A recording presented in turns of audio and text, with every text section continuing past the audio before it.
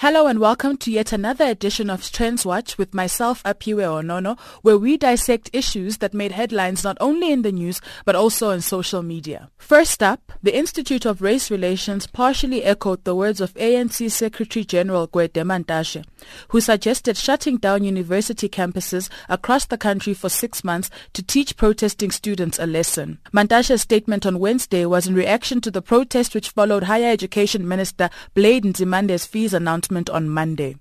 Various institutions have suspended all activities after students intensified protest actions. Well, we had a mass meeting as students last night and resolved that we are going to shut down this university so that the university can send a message to the state, which has since empowered it to determine the cost of higher education in South Africa, that this university will not continue until it's inclusive and open for everyone.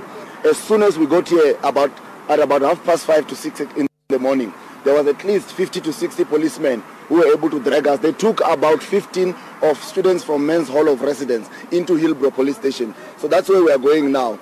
But let us not be distracted.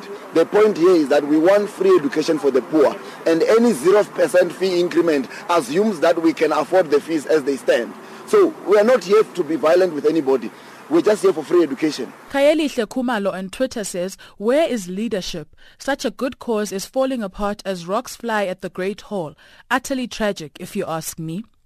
Otila Anna says, "When did we redefine fall to mean stay the same?" And Amandla says, "Universities across Mzansi treat students like criminals and label them as violent when we know who the real criminals are." Team South Africa, which participated in the 2016 Rio Olympics Games, arrived home to a hero's welcome at the OR Tambo International Airport earlier this week. The 45-member team bagged 17 medals at the Games, finishing 22nd on the medals table out of more than 70 nations. They were top of the African nations that were represented. Carl Du Toit and Fanny van der Merwe won gold and bronze in the T37 100-meter final, and Elsa Hayes then sealed silver in the T13 100 meters. 14-year-old Ntando Mahlangu also came to the party and raced to silver in the men's T42 final.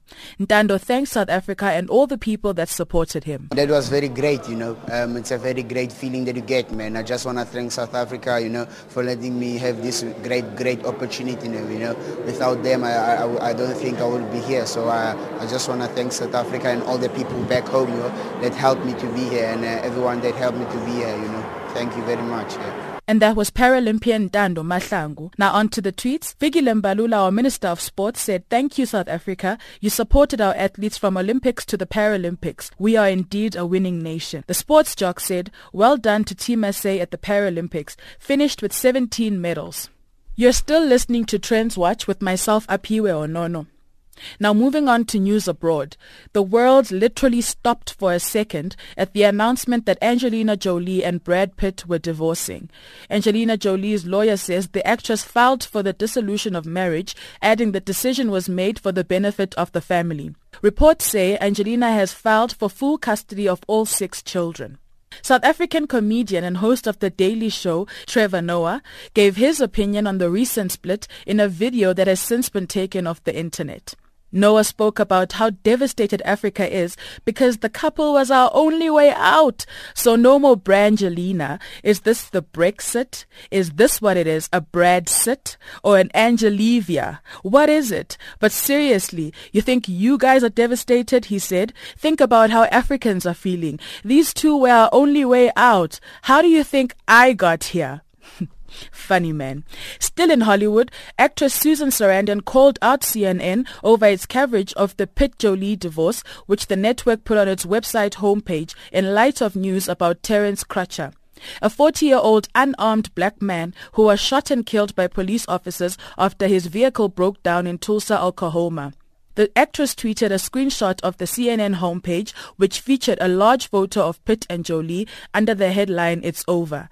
Sarandon added the caption, "Priorities." And back to news at home. The SA Fashion Week kicked off in Hyde Park, north of Johannesburg, earlier this week.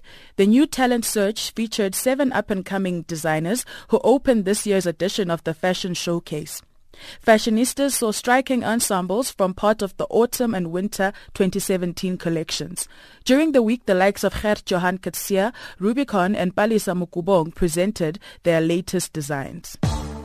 And we wrap up this week's Trends Watch with the funeral of Mduduzi Mandoza Shabalala that was held at the Grace Bible Church in Soweto. He was later buried at the West Park Cemetery in Johannesburg.